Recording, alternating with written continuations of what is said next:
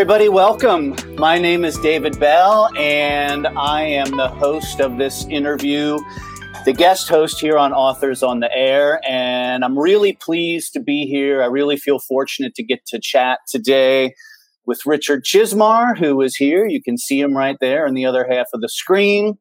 We're really here because just last week, Richard's book, Chasing the Boogeyman, came out. Getting all sorts of wonderful acclaim and attention, as it should. I love to be able to say this. I was fortunate to read an early version of the book, an early copy of the book, and it really did blow me away. It's a great book. If you haven't read that yet, you've still got time to go buy one and check it out. I'm just going to give a real quick introduction of Rich, and then we're just going to chat wherever the conversation goes. The conversation goes about writing or whatever, or maybe, I don't know if Rich wants to talk about the Baltimore Orioles season. No, he doesn't want to. So we'll avoid that topic, I guess. But so real quick, I'll just tell you a little about Richard. He is the co-author with a guy named Stephen King of the New York Times bestselling novella, Gwendy's Button Box. He's published a number of story collections like The Girl on the Porch, It's a Long Way Home, The Long December. His stories have appeared in a number of different publications and best of anthologies. He has won 2 World Fantasy Awards, 4 International Horror Guild Awards. He's a speaker at conferences and workshops. That's how I first met him. I went to a writing workshop many thousands of years ago, and Rich was one of the teachers there, and he was very kind and encouraging to me, and he was that way to everybody. So anyway, that's the deal on Rich. You can find him online, richardchizmar.com. He's on Twitter and Facebook and Instagram. Rich, how are you doing today? Welcome. I'm good. Thanks for asking me to do this. Well, you know, I had the opportunity to ask someone to come on here and chat with, and your book was coming out. And like I said, I was able to read your book before it came out. I thought it was just one of the best books I've read this year. I'm not saying that just because you're sitting here. One of the things about writing in suspense and mystery and horror and all those genres is it's really hard to do something original. It's really hard to come up with something original. Right. And I think you did it here. You actually came up with a book that is really original. Do you want to just talk a little bit about the concept behind this book and what makes it so unique? I'll admit first, right out of the gate, that it was an accidental. It was one of those happy accidents that made it so original. I would love to be able to hold up a dated outline from 2 years back and say this is brilliant.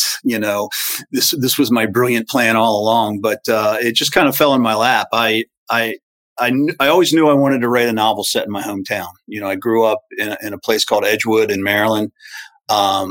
Very much a working class blue collar town, a military town. We're surrounded by 2 military bases. It's in Harford County in Maryland. And we're kind of the, Edgewood was, back in '88 was kind of considered the wrong side of the tracks for a lot of people. We weren't one of the more affluent neighborhoods. Like I said, we're definitely blue collar. And I always knew I wanted to write a book set there because I had a great childhood, still close with a bunch of my childhood friends, very much like scenes out of, Stephen King's The Body or Stand By Me. We were always outside, always together. And but I always figured it was going to be a big, scary horror book like, It or Dan Simmons' Summer and Night. But I couldn't shake this idea for a crime novel. And just to give you a brief, non-rambling, hopefully, insight into where the novel came from. Back in the late 80s in Edgewood, there was a guy breaking into homes, usually through open doors, unlocked doors or windows at night. And he was caressing the women, their hair or their legs or their arms while they were sleeping. And when they woke up, obviously startled, scared to death, he would just take off and disappear into the night. And the guy did this like 30 times and was never caught. And the newspapers started calling him the Phantom Fondler, which everyone talked about. Mm-hmm. And I remember our little town, it was like being in a horror movie. People started buying deadlocks and floodlights, and obviously they started locking their doors and windows, and there were more police patrols, and there were rumors that people were setting traps outside their houses, and people were buying guns, and the guy was never caught. Eventually he was arrested in the 90s in Baltimore City for an unrelated crime, and he admitted to these break-ins, and they had evidence which matched up, so they knew he was telling the truth. But that time period always stuck in my mind. And back during the summer of '88, I had just graduated from college, and I was engaged to be married. And Kara and I, my fiance, we decided that instead of getting an apartment, then we would wait until we got married, and I would move back home and save some money for 9 months until the wedding. So it was a really interesting time. I was fresh out of college. I was working on the first issue of Cemetery Dance. I was writing horrible short stories and submitting them everywhere. And some of the horrible stories were actually selling. And here I was kind of on the threshold of adulthood, yet I was moving back into the house I grew up in. I was having dinner every night with my parents. And this madman was, running around town at night, terrorizing, the women in Edgewood. So immediately, my brain turned it, immediately, kind of looked at it and said, what if this guy's actions, what if he escalated like they often do? And instead of just caressing, he was murdering people. So that's a really long-winded way of describing, where kind of how I came up with the idea. And then, what you're talking about, the kind of the storytelling format I chose was, I'm a big true crime fan. So I knew at some point I wanted to write a book that was set, that was formatted as a true crime, book. And that's what I chose to do with Chasing the Boogeyman. I at the end of each chapter, there are photographs. I didn't want to advertise the photographs because I wanted the reader to just turn the pages, get to the end of a chapter, see these pictures, actually get a visual of the places that they've just read about and the people. And that's kind of, it all just kind of fell in my lap. It's the way the story really needed to be told. And those photos that are in there, are those photos you took, and are those of your actual town? Like you're using? Yeah. Okay. Yeah.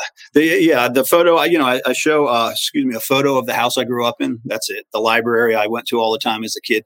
I tried to make it as realistic as possible. In my mind, I really did write a true crime book. I was too lazy to do all the research on real crime. So I made it up.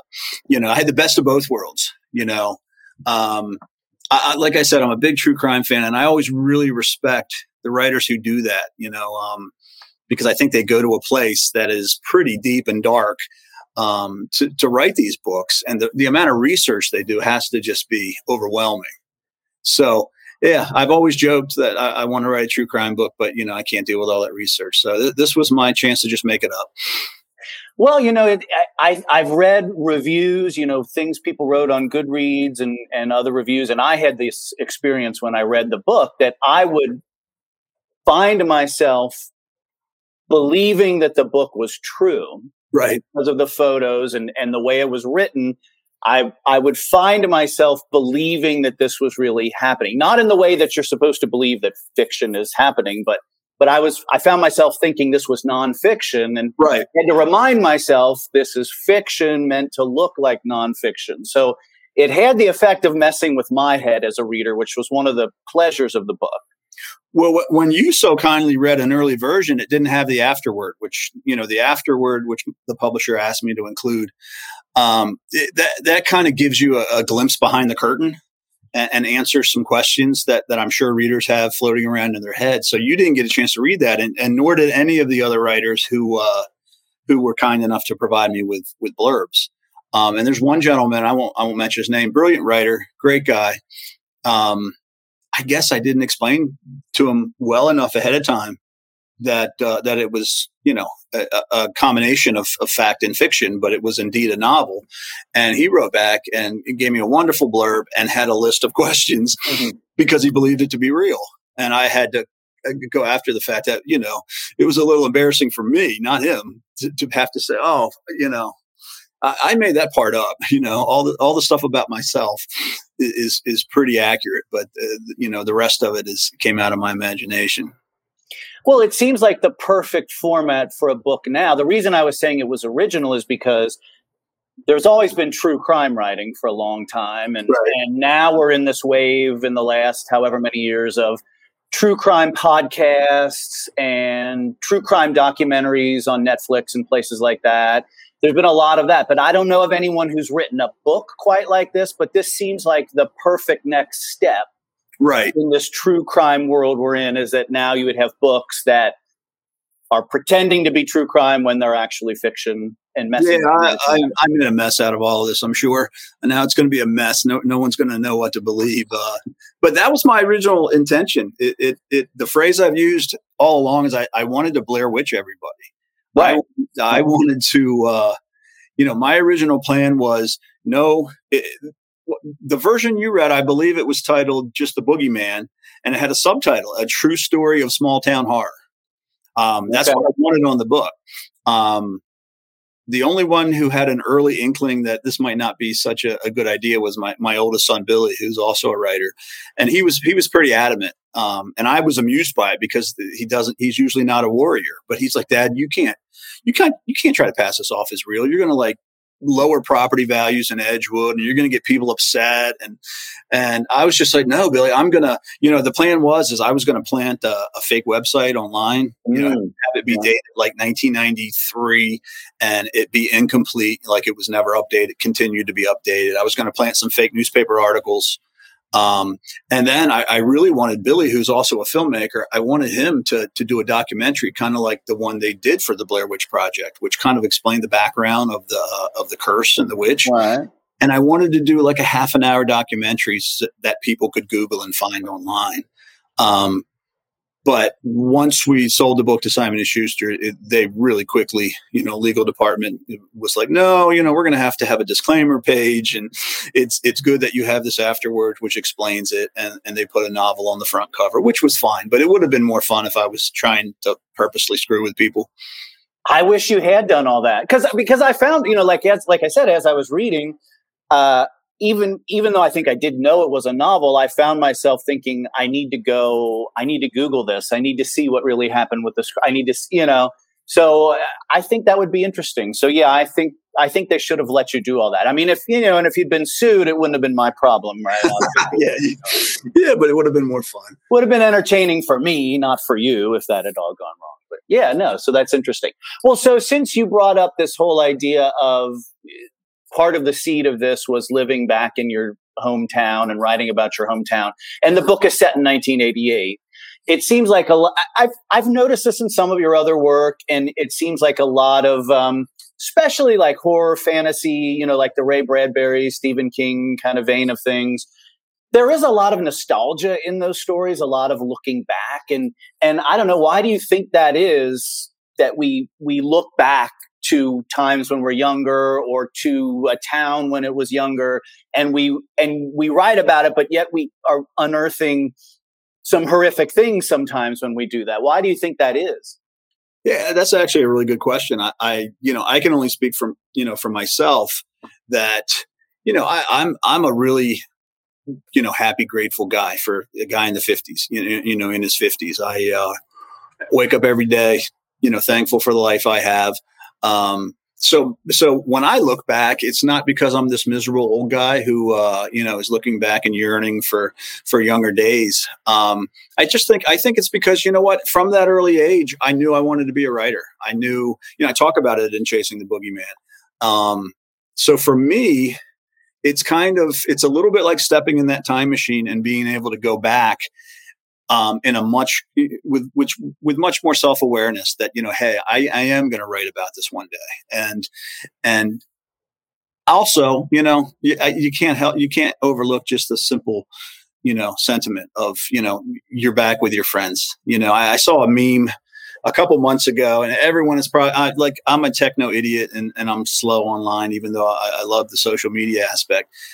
So everyone probably saw this like 5 years ago. I saw it 2 months ago, and it just floored me. There was a meme that said, at some point in your childhood, you and all your friends went outside and played together for the last time. Mm-hmm. And I just read that, and I was like, oh, how simple and true and powerful that is. Because like I said, I had a great childhood. It was very much like the Wonder Years. We played kick the can and wiffle ball, and we played marbles and traded baseball cards. And, we all knew about each other's first girlfriend and first kiss and all that. We were tight. And, at some point, all that went away. So, you're looking back to those kind of days that, and again, the famous line from Stand By Me from King, essentially it says, you never had friends later on like the ones you did when you were 12. And even if you have great friends, in adulthood, how true is that statement? So I think a lot of looking back is just simply, if you were fortunate enough to have those things, it is just kind of looking back at a safe and happy place, even if you are a relatively, healthy and happy guy later on in life. And as far as readers, I think the same sentiment. I think a lot of them, they're busy, they're hustling, struggling, succeeding. None of it is easy. And you look back to childhood when you woke up and you ate breakfast and you opened your door at 8:30 in the morning, no cell phones. Right. Yeah. Kind of just everything was out there waiting for you. Who's the first friend you ran into? And then are we going to go to so-and-so's house? We can't go to his house. He has a doctor's appointment. But guess what? There was 5 other choices. And by the end of the day, you're all together and you're all sweaty and grass stained, and your parents are, it's okay to be out because the neighborhood's safe. So it was just a different time. Yeah. Yeah. Now, have you heard from people in the town, these friends of yours and people who were there back in 1988 or in your childhood? Have you heard from them, people who've read the book and are like, hey, you got this right, you got this wrong, or this is so-and-so, or I know that's so-and-so? I just heard all that kind of stuff? Absolutely. And I just answered a very lengthy message on Facebook about an hour ago from a woman who, we were friends when we grew up. She was a few years younger than me. And just the kindest note. She's actually on vacation writing me this note as she's about halfway through the book. And I told her, I said, when I finished this book, it was a very personal book. And when I finished it, I thought, I don't know if anyone's going to want to read this. I remember telling my son that. I was like, don't fret and worry about the whole, trying to pull a fast one, because I don't know whether 5 people are going to read this or 50,000. And that's not my concern. But I do remember when I was finished, I thought, this is such a personal story with so many personal, private memories of mine that, I'm, maybe no one will want to read it. But what I found is hearing from all these Edgewood folks who I grew up with, and folks who are much younger than me, but are, grew up in Edgewood, and many are still there, is that, I wasn't writing about just my own memories. I was writing about all of ours, because there's so many shared experiences there. I talk about the Myers house, the local haunted house in town. Guess what? People who are 20 years younger than me are still talking about that house as the haunted house in Edgewood. So it struck a chord, and that's been the biggest kind of bonus and surprise from publication, is that these people have, there's threads online on Facebook, and I just, I get to read them, and it's wonderful. It's like we all stepped in that time machine together. Yeah, I mean, in a way, because you're a writer, you become the one who's telling the story of that place. You're speaking in a public way for all of those people, right? I mean, I guess in a way, did you feel responsibility because, in a sense, you're representing that place and telling a story about that place, right? So you kind of felt like you really had to get it right. Yeah, and you know what? I didn't really feel the weight of that until publication. It was interesting because I certainly felt very similar to how I felt when I wrote Gwendy's Button Box or Gwendy's Magic Feather. I felt the responsibility because I was treading on sacred ground in Castle Rock, in the Stephen King universe. So I certainly felt a huge responsibility, and it didn't weigh on me because I knew I just kind of had to do my own thing and be confident in it. But when the book came out, I was doubly grateful that Steve wrote that preface to the second book, to Gwendy's Magic Feather, because I think it probably eliminated a lot of people asking, who the hell is Chizmar and why is he writing about Castle Rock and who does he think he is? Yeah. So I was really appreciative of that he did that. But yeah, the same thing with Edgewood. It's obviously not sacred ground in the way that Castle Rock is, but it's a real place. a lot of real people came from there and still live there. And once the book came out, the little light bulb in my head kind of went off and was like, oh boy, I hope they like it. Well, yeah. So you talked very eloquently about the nostalgia for childhood and the great memories and looking back fondly. But you have written this book in which there is a murderer on the loose in that town. So what is it about the small town? There are a lot of stories, crime stories and horror stories, Castle Rock's a great example, all that, where you have the idyllic looking town, and yet when somebody lifts the lid off of it, there can be some ugly stuff underneath there. So there's something more complicated about small towns than just the nostalgia and the good memories, right? Yeah, I think it's that contrast between what is supposed to be this safe haven. Everyone knows each other, or that might be like the really small towns like Mayberry from Andy Griffith, or Andy Griffith world, where everyone knows each other's names. But even in a relatively small suburb, you're at least on waving. You at least kind of have that relationship with most of the town, and it's supposed to be this safe place. And when the darkness kind of creeps in. And that's really what the book is about. It's about a 22-year-old me, getting ready to go out and face the world, returning to that safe place for a short amount of time. His parents' house, the town he grew up in, where everyone knows him, and struggling to hang on to his innocence while the town itself is doing the same thing because this evil has invaded. So I think that's the big thing, at least some of the fascination people have in setting stories in small towns and liking to read books like that and watch movies like that. And Stephen King, more than anyone, made that popular. I think I know that's certainly one of the things that attracted me to his work in the beginning. Yeah, I mean, in a way, it's scarier in a smaller community because you probably do know the people involved, or you're 1 or 2 degrees away from everybody. So if someone is a victim of a crime, you know someone who knows them, or know them, or when they find the person who's perpetrating the crime, you might be 1 or 2 degrees away from that person, which you might not be if you're living in giant Baltimore or something like that, right? So so that closeness makes it a little stranger. Yeah, I mean, if you're growing up in an urban setting, then chances are, unless you're in that very exclusive part of town, there's a little bit of trepidation, and there's some weariness anytime you leave your home. People get mugged, people get there's hit and runs, and the whole thing. When you're in a small suburb that has a relatively low crime, which Edgewood did back in the 80s.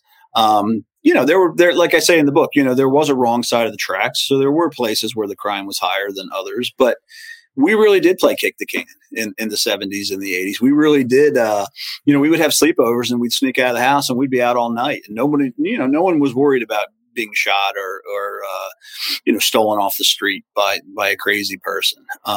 So yeah, when those kind of things happen, and again, the contrast that with the Phantom Fondler, when that kind of became very prominent, it changed it kind of changed the vibe around town, and that's, like I said, that's kind of where the book came from, because I experienced that, I felt it, and I just thought, because my brain is warped, let's make it even worse. What could be worse? And Chasing the Boogeyman was my answer. Yeah, and some of the reviews have compared the book to I'll Be Gone in the Dark by Michelle McNamara, which was about the Golden State Killer, who was doing horrible things, but he was sneaking into people's homes like that. And to me, in some ways, that seems like the most disturbing thing. It's, that someone coming into your house when you're asleep, and like the Golden State Killer was doing it wanted to do it when people were home, right? You think of normally someone breaks into a house, most people want to break into a house when no one's home because they don't want to deal with it, right? But someone wanting to come into a house just because they know people are there, that is in some ways the most disturbing, strangest thing to contemplate, right? Oh, he was terrifying. I mean, he would break into their home and then, and do nothing and then come back later, or he'd break into their home and hide a weapon. Sometimes I think he would hide his binding materials. And then the fact that he would sometimes in a single block, he would break into 3 homes in one night. And the fact that he wasn't caught for decades. Yeah, that book is terrifying. Someone asked me a couple weeks ago, what's your favorite, at the end of the podcast, they had a bunch of, kind of rapid fire questions for me. And one of the questions was, what is your favorite monster? And they gave me a list, and it was Frankenstein, and and Dracula, et cetera. And I just said, for me, I said it's always the human monster. Yeah, it's always the human monster. And they asked me to kind of go on about it, and I just said, even at an early age, I loved where I grew up, but I was always thinking about you coming home from a late night football game with your buddies, and the windows are starting to glow in the neighborhood as you're walking up the sidewalk to go home for dinner. And I was always the guy who was thinking about, who's behind those closed curtains. Because we all on the outside, we all look the same, and we're all smiling, we're all friendly, but someone's wearing a mask, and what's underneath that is pretty terrifying. So a lot of my short fiction is about that, the fact that what you see is definitely not what you get. In many instances. And to me, that's always the scariest thing. And that's, when serial killers became more publicized and more literature was written about them, I was, immediately fascinated, because it was like, I knew it. The freaky little kid in me was like, I told you guys. So yeah, that to me, that nothing's scarier than that. Because like you said, especially in a small town, you're going to be connected to the bad guy one way or another. It's also interesting sometimes to look back, because we're about the same age. So things that happened when we were kids that at the time we just thought were normal, but now we look back on them and say that's kind of not normal. Right. I had a really good friend when I was a kid, and his dad was abusive, but when we were kids, I didn't have a language for that, for like, this guy's abusive. And his dad was really nice the rest of the time. But he would flip his shit and be abusive, physically abusive. And so now, like 30 years later, I look back and I'm like, wow, my friend was an abused child. That was child abuse. But we didn't have a language for that. And we thought like child abuse happened, in some other neighborhood, in some other place, not my. In like dungeons and. Right. Yeah. And the guys doing it had scars on their faces and claws. Yeah, no, I hear you. That was another interesting with Boogeyman, something I tried to kind of point out. And I think it's a universal thing, is particularly in small towns or suburbs, no one kind of knows the town better than the kids. Right. They know not only physically, they know the shortcuts, they know the hiding spots, but they know things that a lot of the grown-ups don't even think about. They know, because they're scavengers and because they're getting into other people's business, they kind of, I always say, we always knew the best dumpsters to find the returnable bottles, to get that nickel back. Wow. But we also knew which trash cans in the neighborhood were always filled with liquor bottles. Mm-hmm. So, we didn't think of it as so-and-so is a drunk, but we always knew his trash can was filled with, hard liquor bottles. We knew which parents beat their kids, and not just a spanking, but, really beat their kids. We knew a lot of things that we shouldn't have, and we were young and pretty innocent. So we didn't do anything with that information, but we knew it. And to me, that's always a pretty fascinating thing, because, kids are, they see and they hear things that grown-ups, often miss. And probably that adults underestimate kids and behave differently around kids than they do around other adults. And then the kids see that and remember it, and it imprints on us for years, but maybe the parents never saw this side of a person, right? Yeah. Absolutely. And especially back then, now, and I'm a parent to 2 boys, so I'm right in there with the rest of them. But kids kind of fill a different role in modern society than they did back in the 70s and 80s. A lot of times you were kind of invisible, like you said, to the grown-ups. So they certainly were more comfortable, doing their thing and saying things, because a lot of times they kind of didn't even realize you were there. You weren't the center of every family's. And I grew up in a great family, but still, your parents were like, all right, we're going out tonight. We're going over so-and-so's house for dinner. Make sure you're in bed by 10. Whereas now it's like, you can come with us, or I have a sitter for you, or, it was just a different time. Yeah, I can remember my cousin's house when I was a kid. The adults would party in the basement and they'd send us upstairs, and we would listen through the vent. Yes. Because then you could hear the adults talking through the vent. I can remember lying on the floor with my cousins around a heating vent because you could hear the voices coming up, and we wanted to know what the adults were talking about. They never knew we were listening to them, but they were downstairs drinking and smoking and Right. drinking and whatever. And we were like, oh my gosh, That Uncle was a great so-and-so said image. that. Yeah, Yes. No, that's a great image of all of you laying around listening. Yes. And that's how we found out my uncle was a serial killer. No, I'm kidding. We didn't find that out. So you kind of touched on, I just want to talk just a little bit about your writing life in general. You've written tons of short stories, and your short stories are excellent. You've written scripts. Obviously, you've written novels, novellas, co-written books, and everything.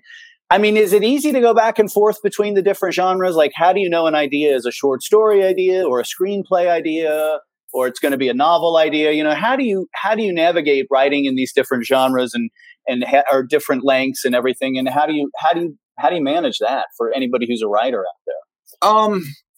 It's pretty much for me. It's pretty much just kind of ordered chaos. I don't have I don't write on a set schedule. I wish I could. I wish I did.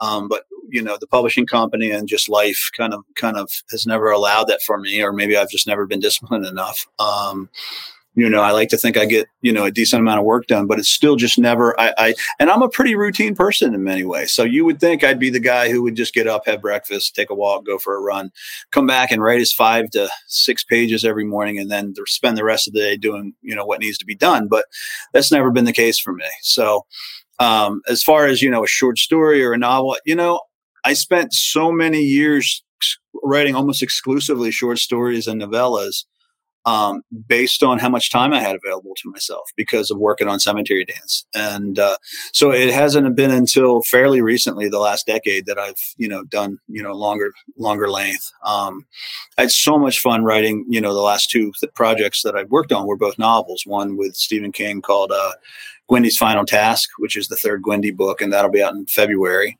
And then Chasing the Boogeyman. So that, right now, I have a couple short stories I'd like to write, but I'm going to focus more on, novel length material now.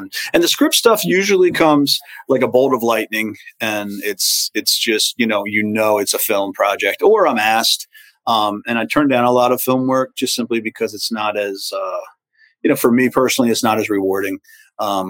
A lot of times what you slave over for a month or 2 doesn't even resemble what is put up on the screen. So that, again, that's just me, but I've had some fun with, writing movies too.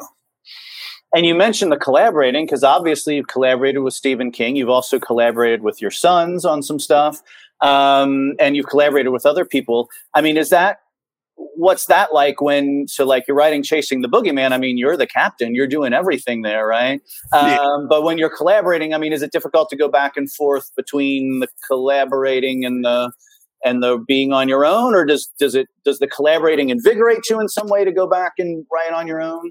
It's each experience is different, and people have asked me for advice with collaborations. And the biggest piece of advice I always give right out of the gate is just make sure that you're able to communicate honestly with whoever it is you're writing with. And that might sound overly simplistic or really basic, but I've seen too many people do it where they can't, I'm not comfortable saying that. You need to be comfortable saying whatever it is that's on your mind to the person you're working with. I think that's the only way it'll work.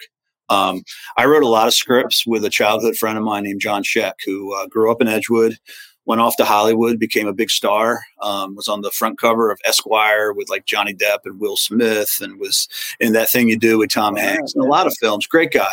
And we wrote a lot of scripts together. Most of the time, we had the time of our lives. 2 Edgewood guys, working in the world of make believe, and we were fortunate that we had a lot of different projects produced. And there was a small amount of time where it was frustrating for both of us because we're both very stubborn people. And he came from the film world, so he certainly, was kind of the boss on that side of things. I came from the literary world, so I was kind of the boss on the final say with certain aspects of that. But sometimes it met right in the middle, and it was like, who's our deciding vote?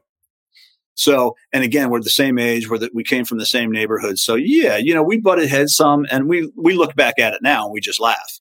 But that's one situation where, we're older, wiser, and more mature. So, if we wrote a script together, next week, it'd be a little bit different of experience than it was back then. Writing with Stephen King was just, a dream. That was really like, the way I always describe it is just kind of like playing ping pong. I took my turn, I sent it over the net to him. He took his turn, he sent it back. Very little discussion as far as, zero discussion as far as, hey, I'd like you to do this, or this is what comes next. Once it left my hands or his hands, it was really up to the other where they took it. And there was a lot of confidence in each other and just a sense of fun. So that to me, that's how it should be, and a freedom, to rewrite each other and then, continue the story. And it was almost, especially with the last book, because it was a full length novel. It was almost like, it wasn't a challenge in that we wanted to like write the other person into the corner and say, aha, how are you going to get us out of this mess? But it was just, I took in the third book, I'm not giving away any secrets here because it's part of the advertising, but I took the story back to Derry, Maine, which is where it took place, my favorite book. And I didn't ask Steve, is this okay? It's just where I saw the story going. So I took it there and I sent it and I thought, oh boy, I wonder if he's going to like that or not. But I had the confidence to do it, and that sense of adventure to just roll with it. And Steve loved it. It ended up being, one of his favorite parts of the book. And he made it, as you would imagine, so much better, even, took it to further places than I would have thought of. So that, collaborations can be very, you use the word, I think, inspiring and invigorating. And both of them, both of those books for me were perfect description. So what is in the water in Edgewood that you're having this successful writing career and Jonathan had this successful film career? I mean, and then you had the Phantom Fondler. I mean, like what's going on in Edgewood that all this wild stuff is happening? I talked about in the beginning how it's very much this blue collar, working class town. And that's the thing. I think a lot of my friends, we got that from an early age through our parents and through coaches and teachers.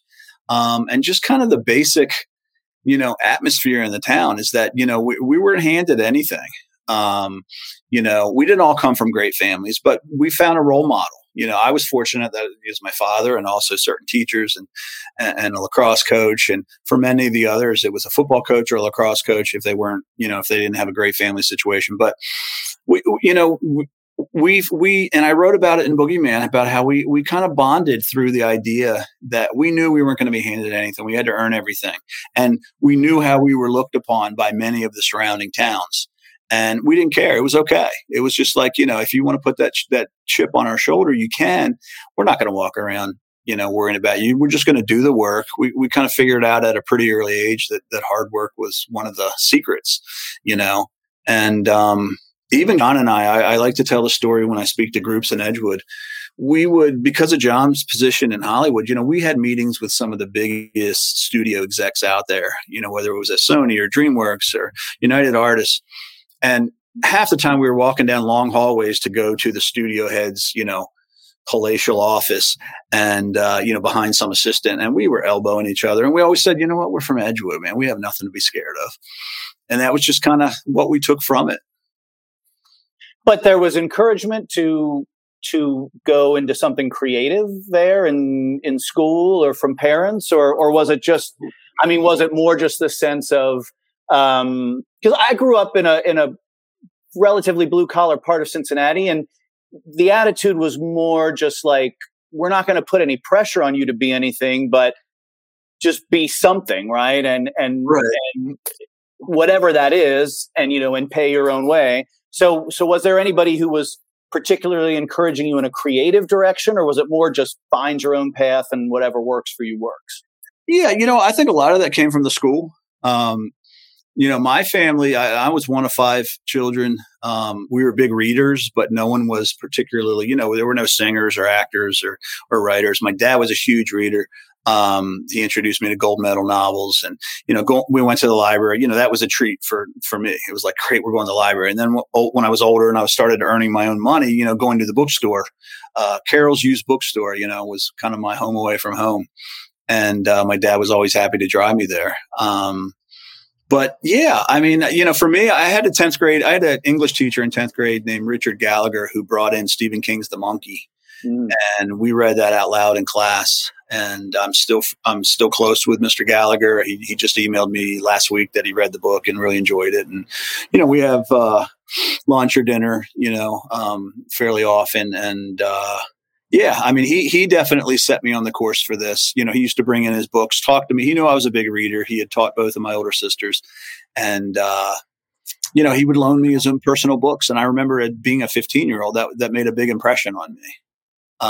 But there was just a good support system. In addition to John, there was a guy named Dale Midkiff who went to school with my middle sister, and he went out to Hollywood and became an actor. He played Elvis in some huge miniseries. He played Louis Creed in the first Pet Sematary. He played the father. Oh, okay. And he's still out, in Los Angeles working. So again, he was in all the school plays in Edgewood High School. I remember him well. Came over to the house, often, and yeah, I just think it's interesting because we do talk about that, the alumni. There's a lot of successful people who do different things, banking and insurance, but we've had several professional baseball and basketball and football players, and people were like, how did all this come out of this little town? And I always just say work ethic and loyalty. We kind of learned to lean on each other and not listen to all the outside noise, and just understood that if you worked really hard and you didn't give up, good things would come out of it. That's impressive. It's impressive. Now, you mentioned very briefly earlier Cemetery Dance. This might be the most impressive thing about you, is that you founded a magazine and a publishing company that has been in existence for more than 30 years now? Yeah, I mean, we're closing in on 35. Which is like 1,000 years in publishing terms that you've created this thing that is still going? Yeah. I mean, I always joke that I'm a dinosaur, and the last 10 years are hugely, because of people like Brian Freeman and his wife, Kate, who worked for us for a number of years, and Mindy, who, everyone knows at the office, and now Dan. We have two, Dan Hocker and another Dan. And, I have a great crew, and anything, it's funny because, when I think our regular mailing list is 35 or 40,000 people. So anytime you're dealing with a customer base that is that large, you're going to run into issues. And I always just tell people it's never their fault. It's always mine. They're great. And they do allow me to sneak away and write whenever I need to. But yeah, it started in 88, like in Chasing the Boogeyman. The first issue came out in December. And I talk about in the book how it was delivered to the house, and my dad helped me unload it from the UPS truck and filled up those envelopes and sent them out. And with no ID, I knew there would be an issue 2, and I didn't give any thought to there might not be an issue 3. I kind of just plowed ahead. But if you had told me then that, there would be, almost 80 issues and over 500 hardcovers and a bunch of other, trade paperbacks and chapbooks and all that, I would have just, I would have definitely thought you were a crazy person from the future. It's really impressive for any publisher to be around that long. And you're talking about starting back in the real do-it-yourself days where you had to paper and put it in an envelope and mail it and all that. Yeah. I spent my 20s. I always tell people I spent my 20s stuffing envelopes, whether it was putting the magazines in envelopes and mailing them. But mainly that, there was no internet. So there were no email lists. There were no email blasts. We would buy, mailing lists from different places, and we stuffed envelopes with the flyers, and we sealed them, and we put the label on, we put the stamp on, and we sent them off, and we prayed that somebody would buy something. Yeah. So I spent those first 10 years just often sitting at a coffee table for 8, 10, 12, 14 hours, stuffing envelopes and hoping that we would get a good return. And there was no, it was at the birth of desktop publishing. I remember using my little black and white, early Macintosh computer. Mm-hmm. The idea of a laser printer was a dream. So I had to go to University of Maryland's computer lab and use theirs. And I still remember the first issue. I tell the story all the time. There's a big sign there that says, please do not print more than, I think it was 10 or 50, or it might have been 12 or 15 pages at a time, because it was slow. Unlike today where it spits it out. Right. The laser printers were slow. But my roommate who did all the artwork for the first issue, we went and we printed Cemetery Dance #1, 48 pages, and we printed it twice. So we definitely broke the rule. We hit print and it was 96 pages coming. We snuck out of the computer lab, came back like half an hour or so later, and the line was all the way out the other door. And we heard it as we emptied it. But that's how the first issue of the magazine printed. But if only they knew, those people who couldn't print their paper that night, if only they knew that they were seeing the birth of this literary endeavor, they wouldn't have minded, right? No, I think they would have anyway. Yeah, they would have been pissed. So before we wrap up, just you mentioned you have the next Gwendy book coming out in February. Anything else on the horizon that you're working on that's coming? People should be looking out for. I'm hoping to have another novel, out late next year. And I'd like to collect, 3 or 4 of the novellas that I've done and then write a new novella and put together as a novella collection. So, and a bunch of short stories and introductions and afterwards. And, I've got 2 different film projects that could or could not go. So yeah, I mean, next year will be a busy year, and a lot of fun. And where can people find you online? They've got your richardchizmar.com as your website. You're spending some time on social media, as we all have to do when we're promoting. So yeah, you like to interact with people. I don't get out much, and I never have. People say, well, how did COVID affect you? And I'm like, well, besides making me, horrifically sad and worried for all of us, it didn't affect my day-to-day schedule that much because I don't really go many places. You're like one of the few people who's actually seen me at a writing conference or a convention or, a book fair. So for me, social media was like, I had to be talked into it, 10 years ago or whenever it was. But for me, I really enjoy it. I'm on Facebook and Twitter and Instagram, and it's, I've been really fortunate. I can count the people I've had to block in 10 years on all 3, on one hand. I've somehow been fortunate to be surrounded by a really great group of readers and other creators. So yeah, I enjoy it. Well, we're going to wrap it up, but wait, there's one quick question here from Moose Reviews. What is your advice for aspiring writers? Is it still the best route to try and break in with short stories? Any thoughts on that? You know what? I don't know. My advice is really simple, and it sounds simplistic, but it's sit down and do it. And it's get that first draft down on paper. Don't try to, I made this mistake. You're trying to be too precise. You're trying to be, you're trying to reinvent the wheel. You're trying to be to this, to that. Just get the first draft down and then go back and rework it and rewrite it and revise it. And, but getting that first draft is the hardest part. And then the other part, the other advice is, kind of accept the fact in this day of self-publishing and, you can desktop publish something and make it look as good as anything that comes out of New York. Accept the fact that it's a long process. You're going to have your speed bumps and wear those rejections and those down days as kind of a badge of honor, as opposed to getting frustrated and wanting to give up. That it sounds basic, but that's what worked for me. And I believe, it's good advice. So, and as far as short stories, everyone's different. Some people kind of build confidence and build a readership through short stories. Others can come right out of the gate and write a good book. So that just, whatever works for you. Well, thanks for chatting today, Rich. I do want to just remind everybody, Chasing the Boogeyman is out now. It is everywhere. It is getting rave reviews. It is an excellent book. It is a novel, but it might mess with your head and you might think it's true crime. Who knows? But definitely read it and join that conversation. Rich, thanks so much for chatting and good luck with everything. No problem. Good luck with everything as you go forward.